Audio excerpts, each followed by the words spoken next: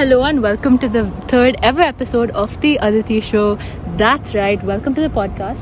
Today I'm very excited. This is going to be my first ever solo business podcast. So we're only going to talk about business and entrepreneurship and startups and those kinds of fields.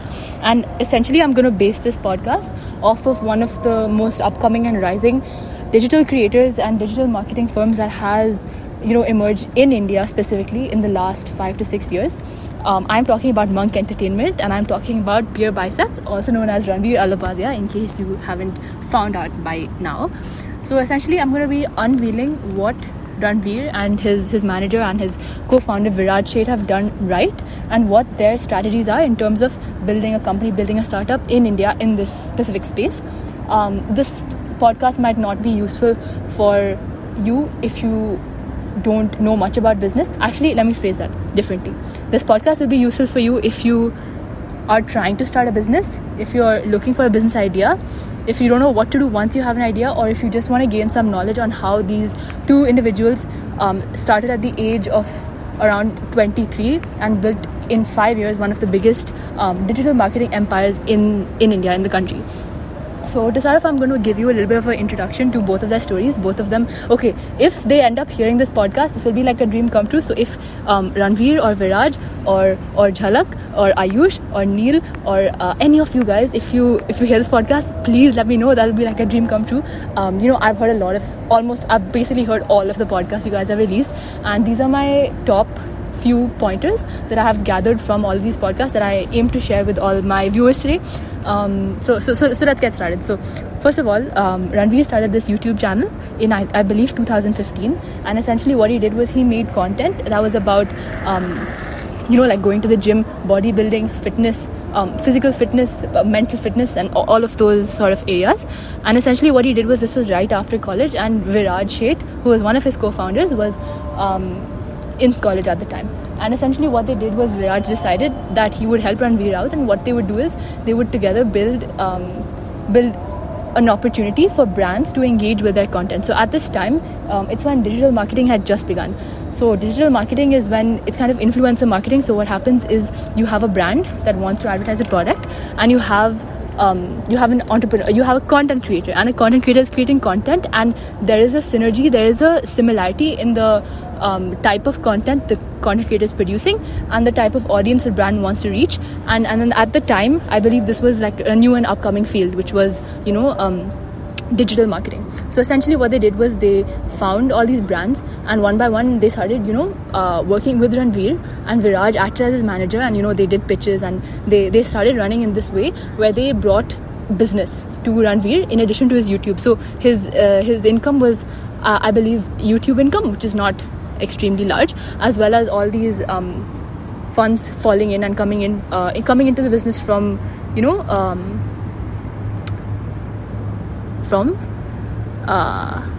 influencer marketing. So this is how they started operating their business.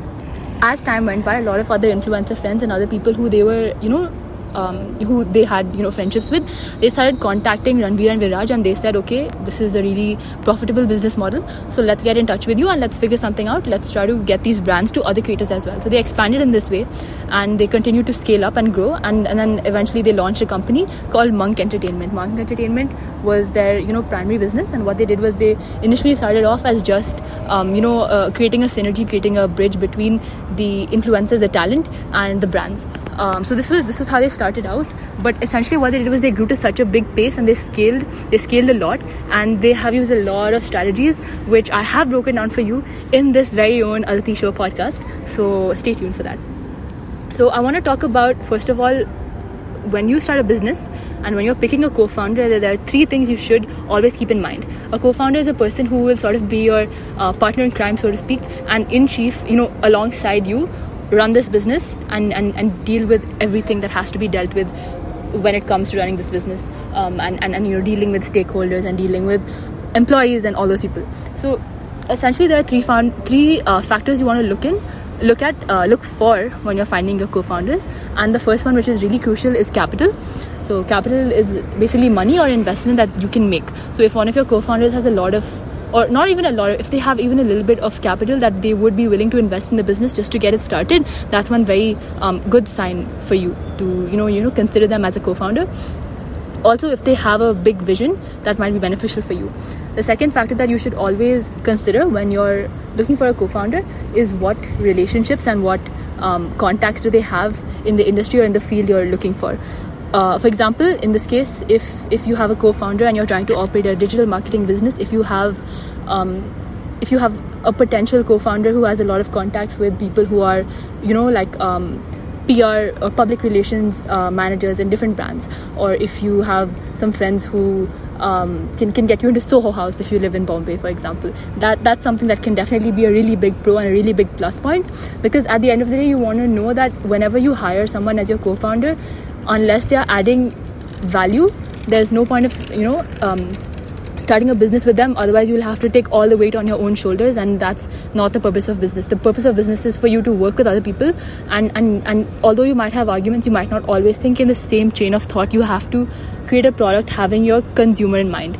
This is something I read in the book This is something I read in the book Think and Grow Rich, and this was written by Napoleon Hill, and what he said was, in a lot of businesses there's internal conflicts between employees and employers, but at the end of the day, no matter what the internal conflicts are, a business's aim is to serve the client, and if the client is not seeing any value gain from the business, if they're not satisfied with the end product, eventually these internal conflicts will end up restricting the business in some way or the other. The third aspect you should always look for if you're looking for a potential co-founder is if they have knowledge and a lot of knowledge in terms of technology, or in terms of coding, or in terms of building your business with some aspect of technology and internet involved. This is something I've heard on one of their podcasts, and essentially what they said is, if you really want to scale your business and grow it from X number of employees to 2 times or 3 times that amount, you really need to achieve scalability, and scalability can be increased tenfold if you have technology involved. So whether that's an app you're creating simultaneously with like a physical product you have, or whether that is not just a websites anyone can make. If you have like social media handles that are extremely active, and if you can incorporate some form of tech, for example, if you're selling a product, if you can pitch that on e-commerce websites, if there's any individual who might be a potential co-founder who has a lot of knowledge in terms of technology and futuristic technology, then that might be beneficial to you as well. So now you found your co-founder, the 3 things that are necessary: investment, contacts, and tech. And now your next step is you need to decide what kind of business you want to run and how you will operate it in terms of money. So whenever you get money coming into a business, there are 2 ways you can manage this.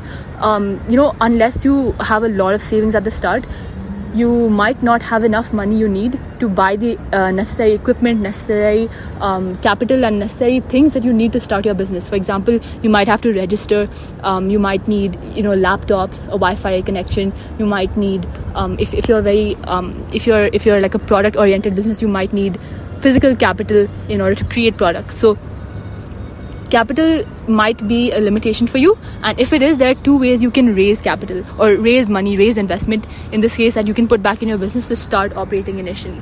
So the 2 types of businesses, one is a bootstrapping model and the other type is a venture capitalist model.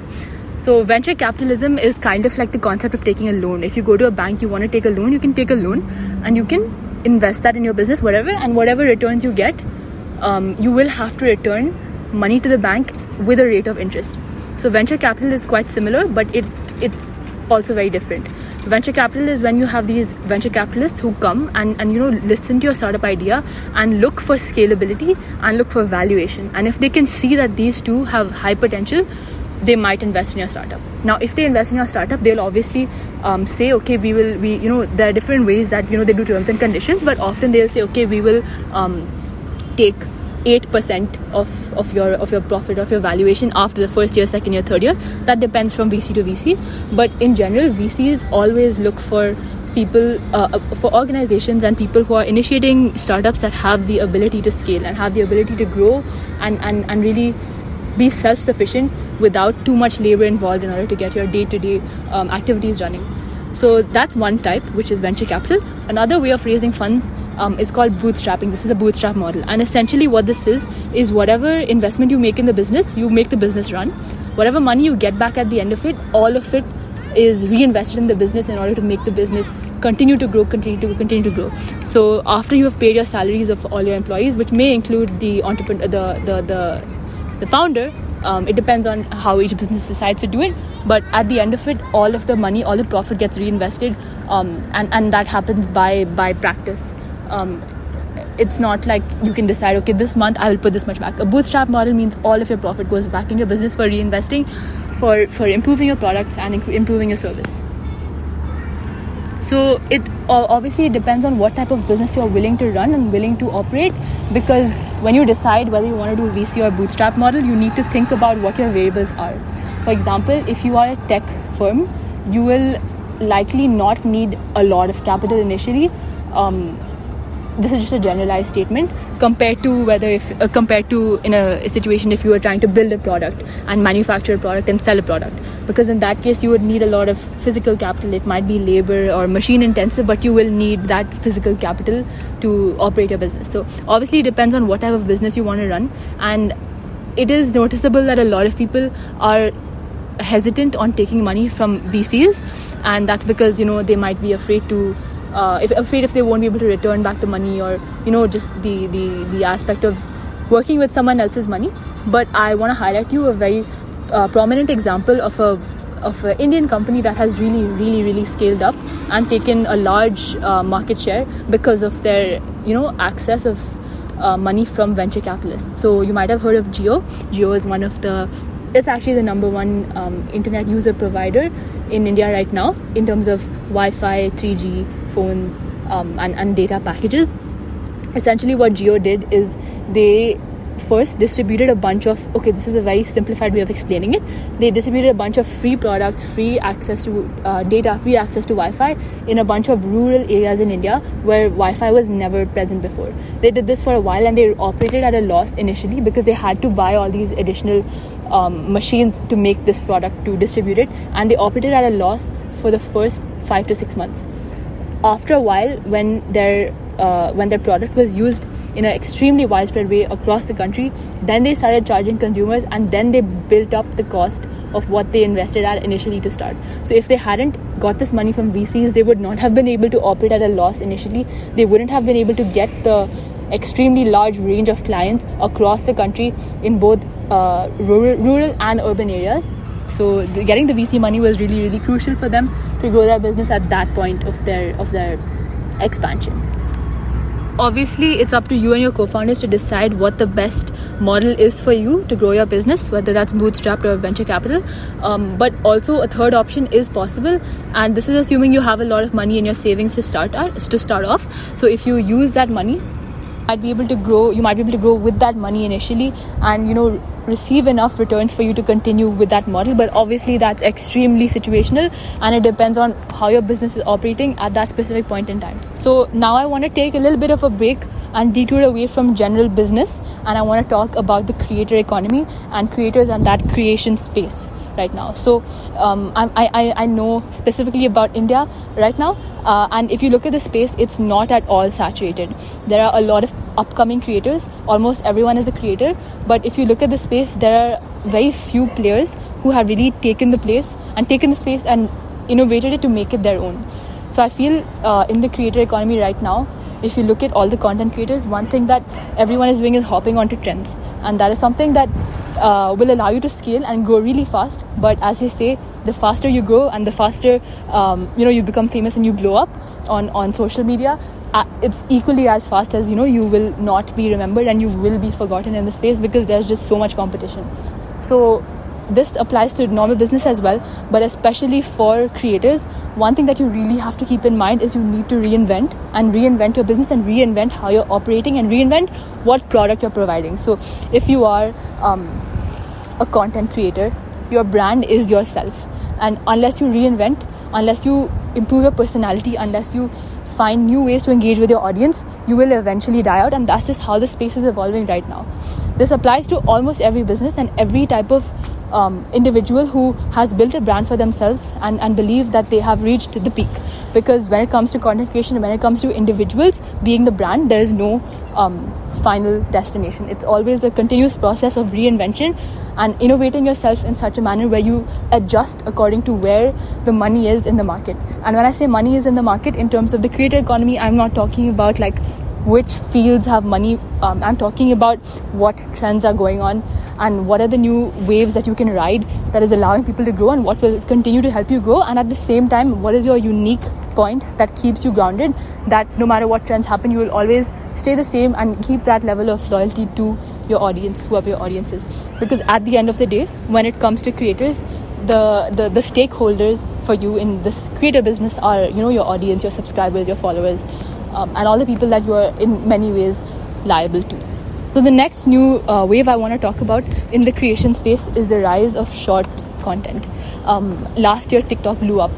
But because, again, I'm talking about only in the perspective of India, TikTok was also banned as quickly as it was initiated and as quickly as it blew up. So then what came out was Instagram Reels, and Instagram Reels are like 15 to 30 second, but now they've increased to 1 minute long videos, almost like TikTok itself, where creators are able to benefit from, riding on trends. And because of the new Explore page now, it's very, very possible that creators can blow up solely because of Reels. So this is something that you should always look out for.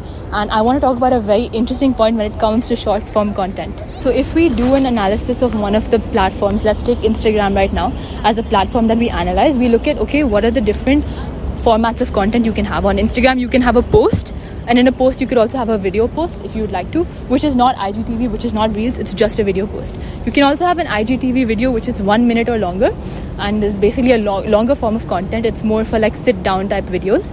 And the third type you can have is Reels. Now Reels are extremely customizable, and right now Reels are being used for trends. Reels are also being used for just short videos. And basically the advantage of using Reels and why Reels have helped content creators blow up so much is because of how they preach this dopamine culture.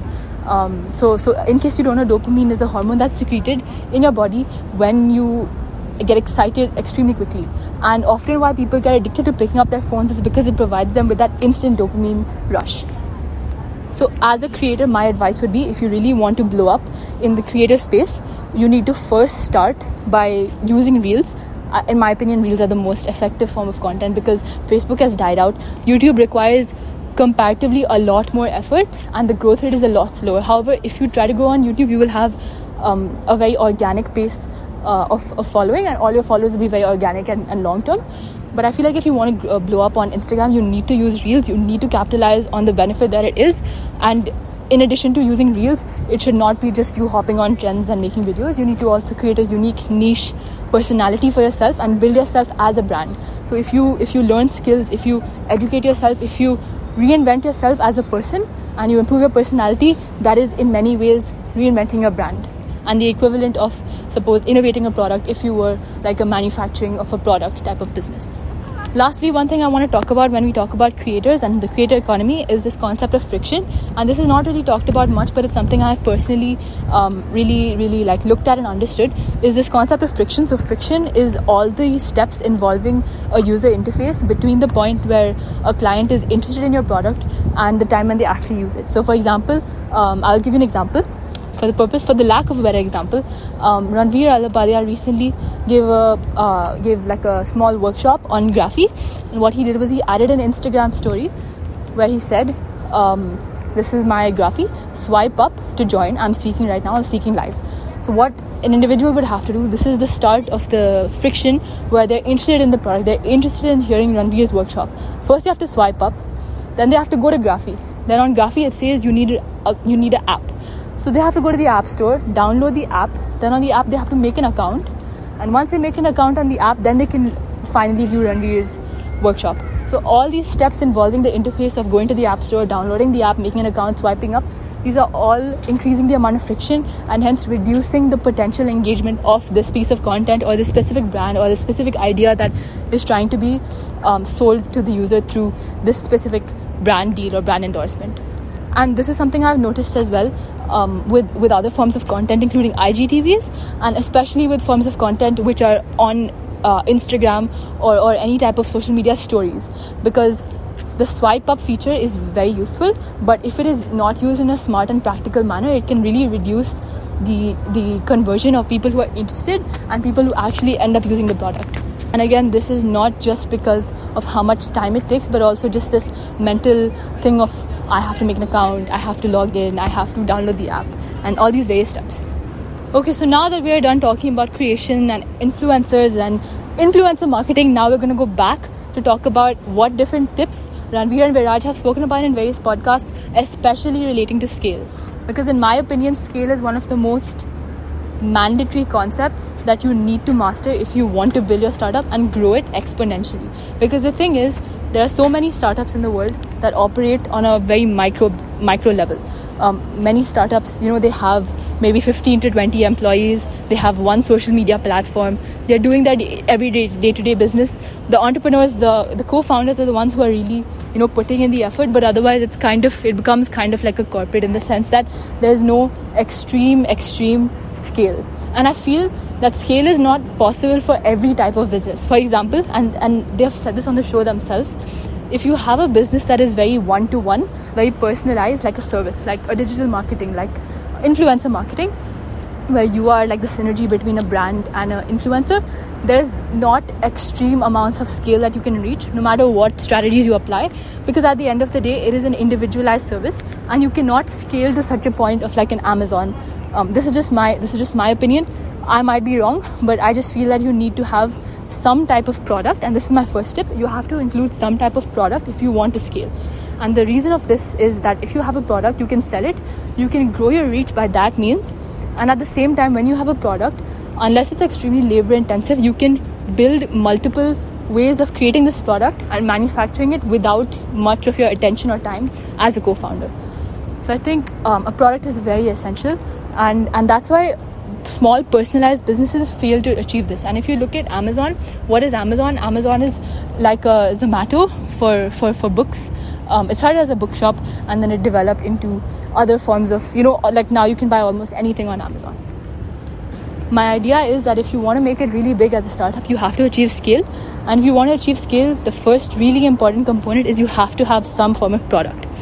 Now, the second tip to achieving scale is you need to make a team, and you need to build a team, and you need to have a specific type of culture within your team that, it encourages people to work hard.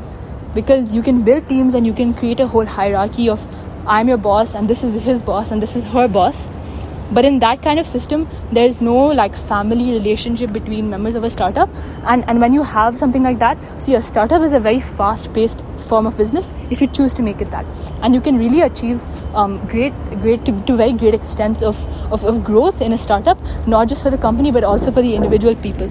But if you want to achieve this kind of, growth as a startup, you need to keep it very, very closely knitted. I feel personally that what has been set up at Monk Entertainment and BeerBiceps Media and now Level.game and now Big Brain Company is they have a culture that is very driven by the ethics and the what Ranveer and Viraj and the co-founders stand for. And I feel that their message is very strong. They have a very big following on social media, but I'm sure even if they didn't have that, even if Ranveer was not an influencer, their company culture would be identical. And I feel that the personality of the co-founder really rubs off on all the employees, so to speak. So in that sense, I feel if you are a co-founder, you first need to level up your skills. Don't just jump into starting a business. Make sure that you will be well equipped and well able to run a business, especially if you want to achieve scale and make it a very large scale type of thing. The last quality that is quite essential if you want to scale to the next level and take things to the next level, especially because of how technology is shaping up and evolving these days, is you need to incorporate some form of technology in your business. If you are unable to do that, you will probably not be able to increase your scale very much. Like I spoke about this earlier, you do not need to know how to code. This is something that Henry Ford did. He is one of the initial people who designed the Ford car. And what he did was he said, I don't need to know everything. I just need to know who knows it and I need to hire them. Which means if you're trying to start a business or if you're leading a team or anything like that, you don't need to know everything yourself. You just need to know how to hire the right people who can do it for you.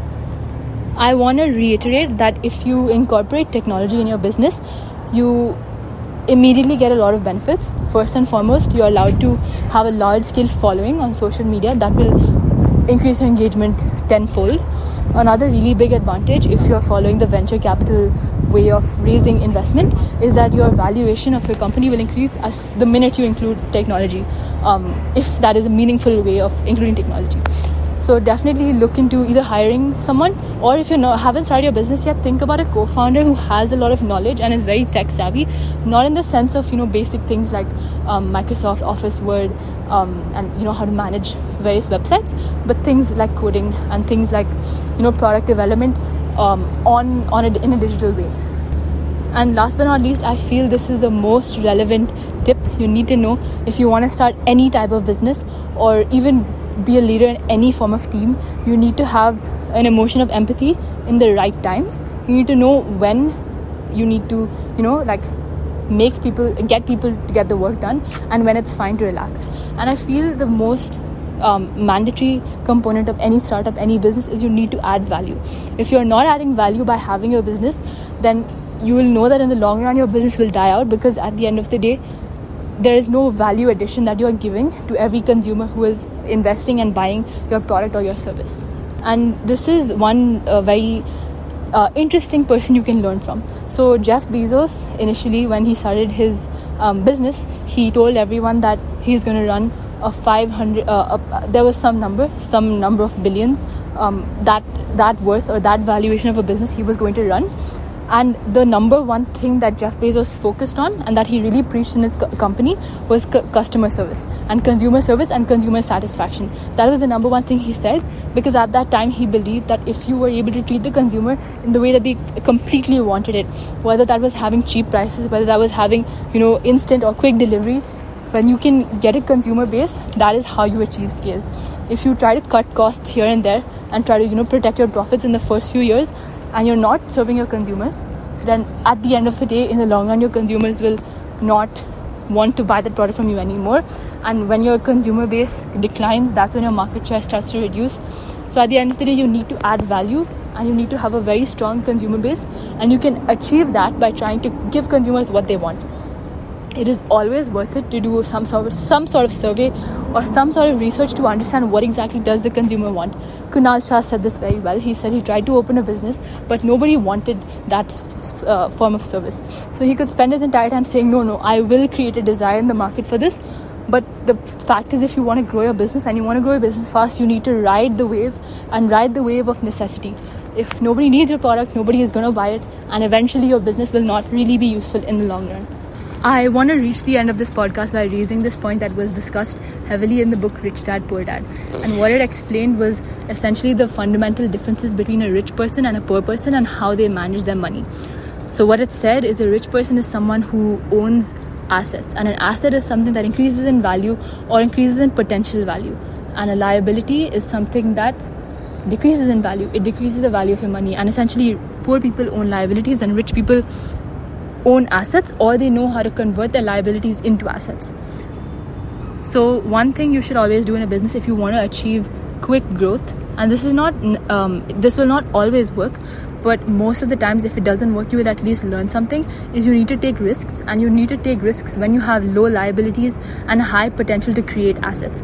For example, if you're just starting your business and you have gained some traction, you need to start taking risks to take yourself to the next level. Obviously, you can't take risks when your potential to create liabilities is very high.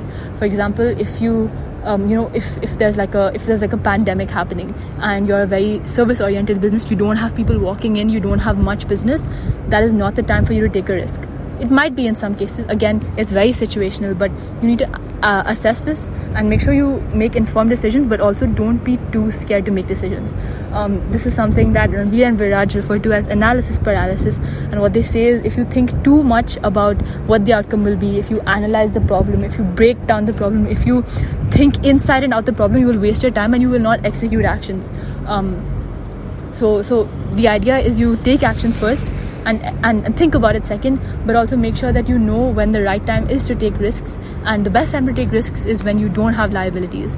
And this also goes for other things in terms of, like, if you are just starting your career, that is when you can take the maximum amount of risk, because as soon as you have found some sort of stability, the issue becomes either you become really addicted to the stability, so you don't want to take risks anymore, or that stability is like, okay, I have built up this much of income, I have built up this much of a business, I don't want to lose this, I don't want to risk losing it, so I won't take a risk. That's why my number one tip in terms of, taking chances is take a chance when you don't have much to lose. And often that is when you're just starting out your business, because at the start of your business, it's not like you have generated so much capital that you would be at major risk of losing it. Again, this is a very common way of thinking, that you should always have X percentage of your income kept to the side and savings, and I think you should always keep 35 to 40%. Although this is a bit on the high side, I think if you are starting your own business, especially if you're following the bootstrap model, you need to keep some savings, and always know like when the point to leave is. For example, in economics, we learn that there is an exit point of a market, and if a firm surpasses that value, they will just keep increasing the losses they have. So even if they are at a loss right now, there's a specific time, it's mathematically in a formula, that if a firm has reached this level, they should exit the market. Otherwise, they will just maximize and keep maximizing their losses. So I hope this podcast was even marginally beneficial for you. I hope you learned something. And one more thing I want to talk about, again, I keep extending this, I keep saying lastly, one more thing, but honestly, it's very fun to talk about things like this. I would say if you are just starting out your own business, you need to have a USP of speed, and people expect you to have a USP of speed, because otherwise they can go to various other people who have more experience than you. But the point is that if you're starting up a startup, you need to be fast, and you need to work fast, and you need to serve whoever your client is at that point. So whether that's a venture capitalist who has lent you funds, or whether that is the consumer who you are trying to satisfy with a product, you should always consider this as one of your high priorities. Jhalak Rawal, who is the COO at Monk Entertainment, she said this, and she said a lot of people are questioning when they should start their business, whether they should start their business now, or whether they have like certain years of experience. And what she said was very interesting. What she said was, you should start your business when that's all you think about all day and all night, when you're hungry for it. Because even if you have a little bit of a desire to do it, that cannot fully convert into your 100% effort and your 100% focus on it. So you should always wait until you know what you want to do, or even you marginally know what you want to do, but you have a lot of drive to make it happen. So yeah, that's it for this episode. If you have any questions, I am going to do a Q&A podcast soon, so make sure you let me know for those. And thank you for listening until here. I hope that you learned something, and stay tuned for another episode of the Aditi Show. We're releasing a lot of episodes these days. I think we're releasing 5 to 6 podcasts a week, so make sure you stay tuned. Follow us on Spotify, and if there are any guests you want to hear specifically on the Aditi Show, make sure you let me know. Thank you for listening. I hope you have a great day and enjoy.